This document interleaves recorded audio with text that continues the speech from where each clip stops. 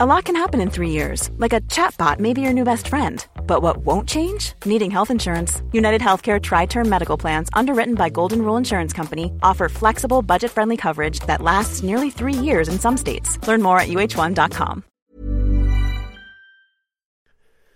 The following on podcast is proudly sponsored by Barbados Tourism. Before we kick off the show, I just wanted to take a moment to remind you that the ICC Men's Cricket T20 World Cup Final is taking place in Barbados this summer.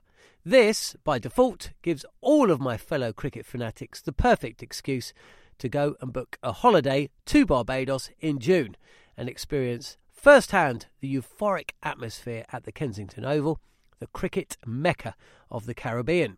If the cricket alone isn't enough to tempt you, then let me be the one to remind you that a trip to Barbados can also include leisurely strolls along the breathtaking coastline, mouth-watering flavours of the world-class Bajan cuisine, and, of course, plenty of rum. Head to visitbarbados.org/cricket today to book the trip of a lifetime to Barbados, the best place to be a cricket fan.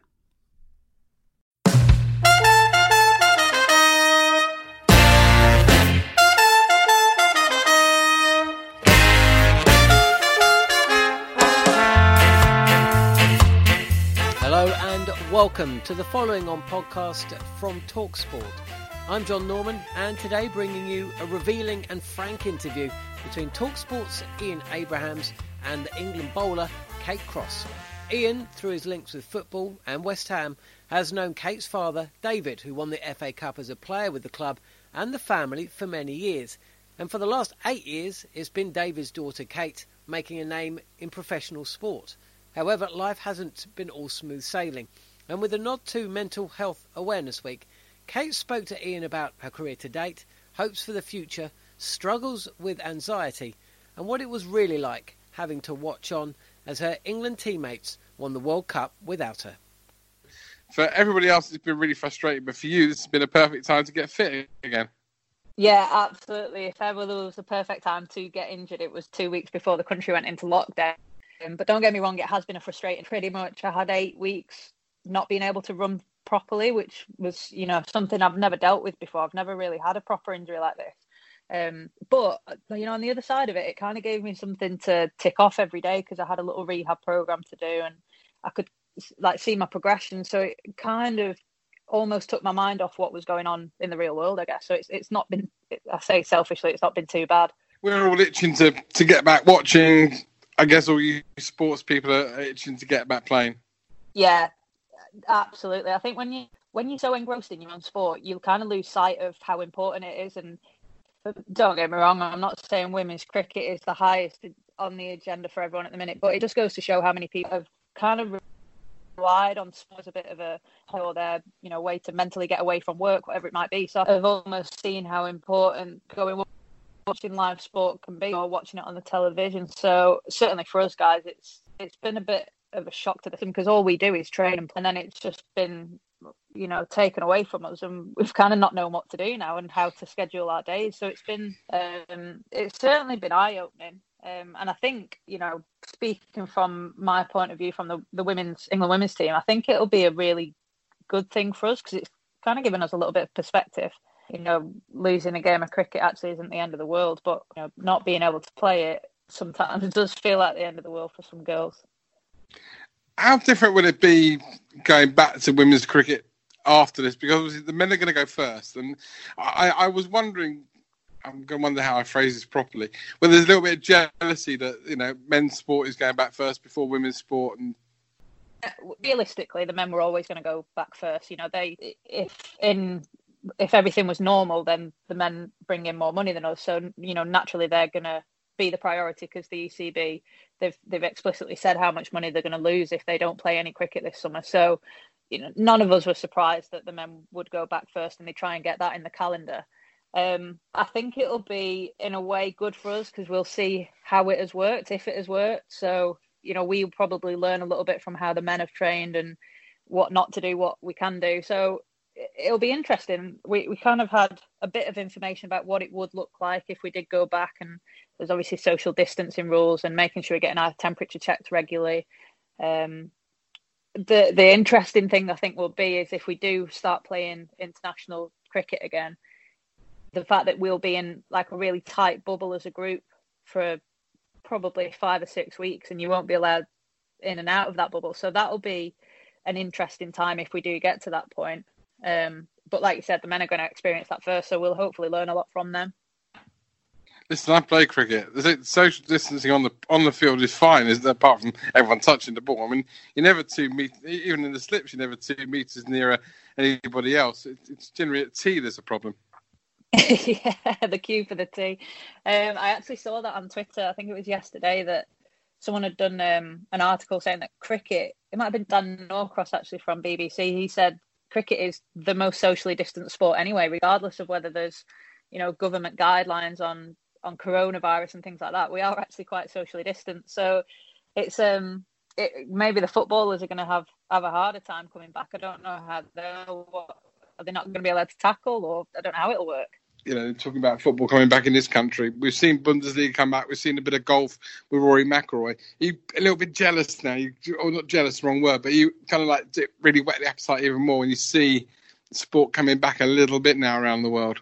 Yeah, I think it's almost for me made me probably a bit more aware that the schedule's getting closer, if that makes sense. So at the start of this lockdown, we had no idea how long it was going to last, whether we needed to train for cricket, how long did we need to try and keep fit, our fitness levels up, that kind of thing. Whereas now I think it's hit me that it's more realistic that sport's getting put back on the calendar and it's going to be high on the agenda soon. But I'm not a massive golf fan, so I'm hoping that cricket comes back sooner rather than later so that I can watch something on the telly. I thought everybody who played cricket was a massive golf fan. Yeah, all the lads play golf. And to be fair, some of the girls do play. Lauren Winfield and Heather Knight are big golfers. But I hate anything that I'm no good at. And golf is one of those sports that I think I should be good at, but I'm actually terrible at. And it really frustrates me. How important is it that you've made your name and you've made your career and been an international in a different sport to Dad? Because it would have been, let's say I'd been taught you in Parallel University, you've been playing for, I don't know, West Ham or Man United ladies football team. Everyone would have gone, oh yeah, she just followed her dad and what he did, because obviously he was a fine footballer. But you've got into a completely different sport. How important is that for you? Looking back, I think it is quite important. But Ian, if you'd have seen me try to play football, you would have quickly realised that I've not picked up my dad's genes in any sense with that. I am terrible. And me and Jem, my sister, are both netballers and, cricket as well. But Bobby, my brother, he was a good footballer. But I don't know why we all just loved cricket so much. Dad obviously did play that in his spare time when he was allowed. And obviously I wasn't around. I wasn't born when he was playing his football. So maybe that might have been why I wasn't as influenced. I think, looking back, it's nice that I've kind of got my connection with my dad. And obviously he's across, I'm across. But I've got, it's not I've not just made half a name for myself because I'm playing the same sport as him. I feel like I've kind of worked hard to make a name for myself, obviously, in my sport, which is nice. But ironically, the only two numbers that we have associated with our family are number 9, obviously, because Dad was number 9. And when he went to Vancouver, he was given number 16 as his shirt number. And I was given number 16 when I first played for the England Academy. So it just so happens that we've got the same shirt number. I would have asked for 9 if I'd have got the choice, but then I got 16 and I quite liked it. So, and then Dad gave me one of his Vancouver shirts the other week when he dug it out the loft. Because it's a completely different sport, making your name in a completely different sport, I think that's fantastic. Yeah, and I enjoy it, which is the main thing. And I think my dad enjoys that as well, because his job for a long time after he finished playing football was then scouting. He was working with Blackburn as an analyst and going around and watching football all the time. So I think he really enjoyed being able to go down to Hayward on a Saturday and watch me and my brother play. It's something a little bit different for him. And obviously the summer, he loves the heat. He loves being in the sun, my dad. So obviously cricket's a fair weather sport. So he loves travelling around the world and coming to Australia and watching me play over there. So I think it's worked out even better for him than it has for me. We are in mental health week. You've overcome some problems, haven't you? It's fair to say. Yeah, I had a big break from cricket. And to be honest, at the time, I didn't know if I was going to come back to it. I was kind of in what I would consider my worst mental state. And a lot of it, frustratingly, I didn't know why it was happening, which I think was the hardest bit, because I didn't have any kind of trigger that I didn't lose a job. I didn't break up with a boyfriend. I didn't go bankrupt that, could have answered my questions really. So I had to do a lot of, I know it sounds really cliche, but I had to do a lot of soul searching and I had a lot of uncomfortable conversations with our psychologist at England, with my mum and dad involved in them at some points as well, which were horrific, let me tell you. So I had to kind of work out why I was feeling how I was feeling and what the cause of it was. And I think once you start to understand why you have mental health problems, then you can obviously start reacting to them, and then having ways of dealing with things, so that when, if you have a bad day, you know how to react to it. Or, if I can sense that I'm being quite anxious or low mood, then I can kind of pinpoint why or what I might have done differently in the last few weeks for me to be feeling how I'm feeling now. So it was a really tough 2 years, and I was obviously out of the team when the England girls won the World Cup at Lords, which, if I'm completely honest, I'm not going to get another opportunity for a 50 over World Cup at home. How did that make you feel? Because I was going to mention that you missed the greatest day. It gets shown all the time, and during this lockdown they've shown it on TV again and again and again. So how does that make you feel? It was honestly horrendous on the day. I wasn't going to go to the game actually. Got invited as a guest, obviously, from the ECB, and we were put in the with the families in the boxes at Lords. So I ummed and ahed about going. And it was actually my mum and dad who convinced me and just said, you'd really regret not going in the end.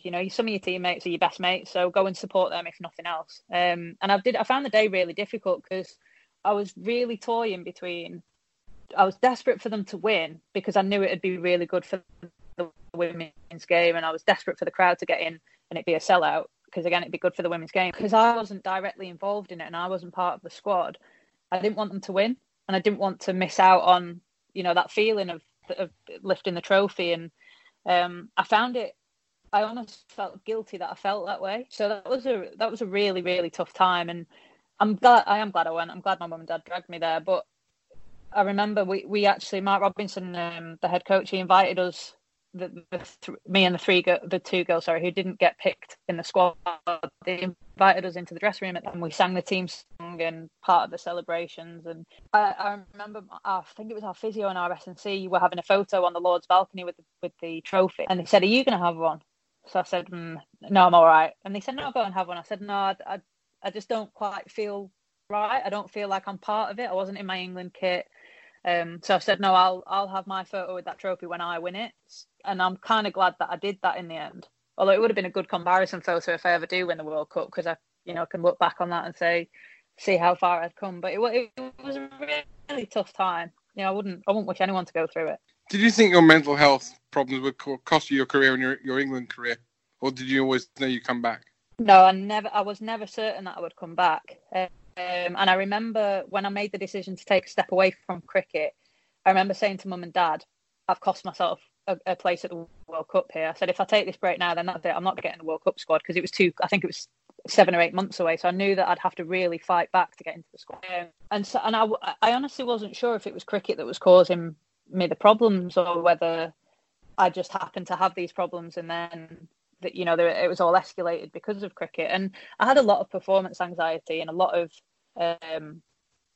my problems came from not wanting to fail and not wanting to be seen as weak or anything like that. And I ended up not putting myself in a position where I could fail, but then failed anyway. So it was such an ironic circle. And it was like, looking back, it seems really daft that I was putting myself through that. But I'm sure if you asked a lot of sports people, then doubt is a massive part of professional sport. And I think if you ask anyone, who is involved in that, they will say that certainly early on in careers, when you're still trying to find your way, a lot of the confidence that people have is made up. I learned a lot about myself in those 2 years, and like I said, it was hard, but ultimately it then made me a better player when I did come back.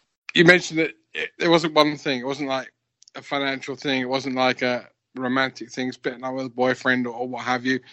So how did you know you were having the problems? I couldn't. Well, there was so many things that happened, but in this one specific week, I couldn't be in the same room as my England teammates. And I spent so much time with them, and a lot of them, like I said, are my best friends, and I couldn't bear to be in the same room as them because I was so anxious. And on the back of that, that was when I asked Robbo if I could have some time off. And I came home from Loughborough and I didn't get out of bed for 3 days because I physically and mentally couldn't. And Dad kept coming in and kept opening my blinds so that, at 3 o'clock in the afternoon, there was light in the room, and I kept shutting them and just going back to sleep. And it was just an overwhelming sense of nothing. And I can't really describe it as anything other than that, but I just felt nothing. I didn't have any motivation. I didn't want to get up and do any exercise. I didn't really want to eat, but then was eating bad food because it made me feel better. And obviously that's the bottom of the pit. That's the absolute black hole that you get yourself stuck into. So there was a lot there.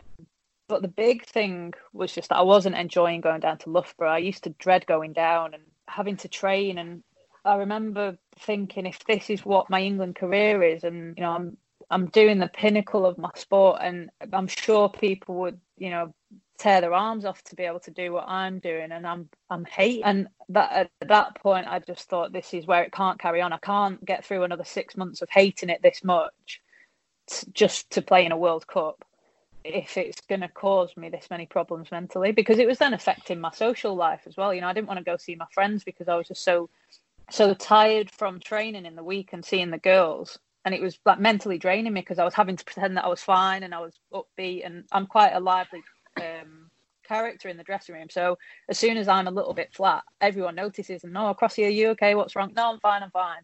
So it's almost like you put a mask on when you go into work, and then you come home from work and it just hits you. So I knew that I just physically and mentally wouldn't be able to sustain doing that for any longer. And that's obviously then when I had a bit of a breakdown, and I had that little break from cricket.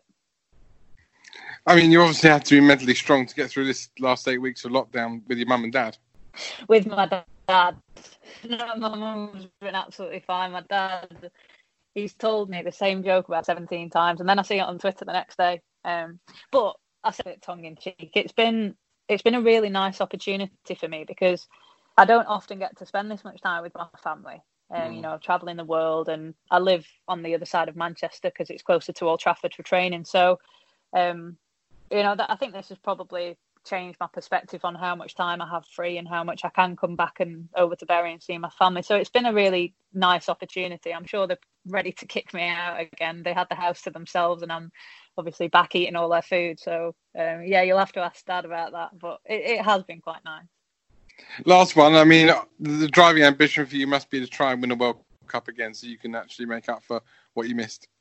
Yeah, well, as soon as the girls lifted the trophy at Lord's, I knew that the next 50 over World Cup was the 2021 in New Zealand. So I knew that I could strive for that. And I'd probably be in a pretty good place in terms of my career because, it's another 4 years. I'll be 29 when that World Cup comes round, which I think in most sports is, a really good time, a good age, because you've had a lot of experience, you've had a lot of setbacks, had to deal with things. And I remember I'm 28 this year, and Dad said to me that he'd had his best years from 28 to 32. So he said, really enjoy this part of your career. I think as well, having that little break, like I said, it probably made me a better cricketer when I came back, because I started enjoying the sport again and remembered why I played it so much in the back garden with my brother and my sister. And it's so easy to say with hindsight that it was great to have that mental breakdown. Obviously at the time it was the worst thing that was going on, so in that respect I guess it's easier to say that now. But like I said, the New Zealand World Cup was the one that I was really striving for. And then when we came back from the T20 World Cup that's just gone, and this lockdown happened, I thought that'd just be my luck that a global pandemic cancels the World Cup or whatever it might be, and I don't get my opportunity. So fingers crossed it does still go ahead, or it gets postponed, or whatever it might be, but I do get the opportunity to play in that if it does come around.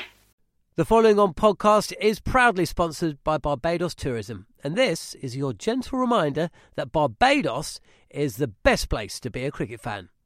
With 8 matches from the ICC Men's T20 Cricket World Cup Series taking place in Barbados this summer, including the final, you can experience the summer of a lifetime by booking today.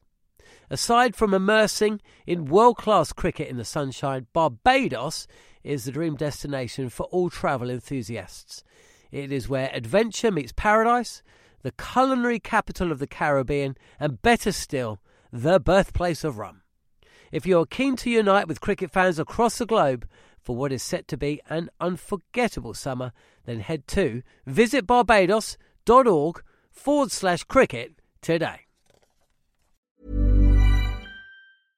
Imagine the softest sheets you've ever felt. Now imagine them getting even softer over time. That's what you'll feel with Boll & Branch's organic cotton sheets. In a recent customer survey, 96% replied that Boll & Branch sheets get softer with every wash. Start getting your best night's sleep in these sheets that get softer and softer for years to come. Try their sheets with a 30-night guarantee. Plus, get 15% off your first order at bollandbranch.com. Code BUTTERY. Exclusions apply. See site for details.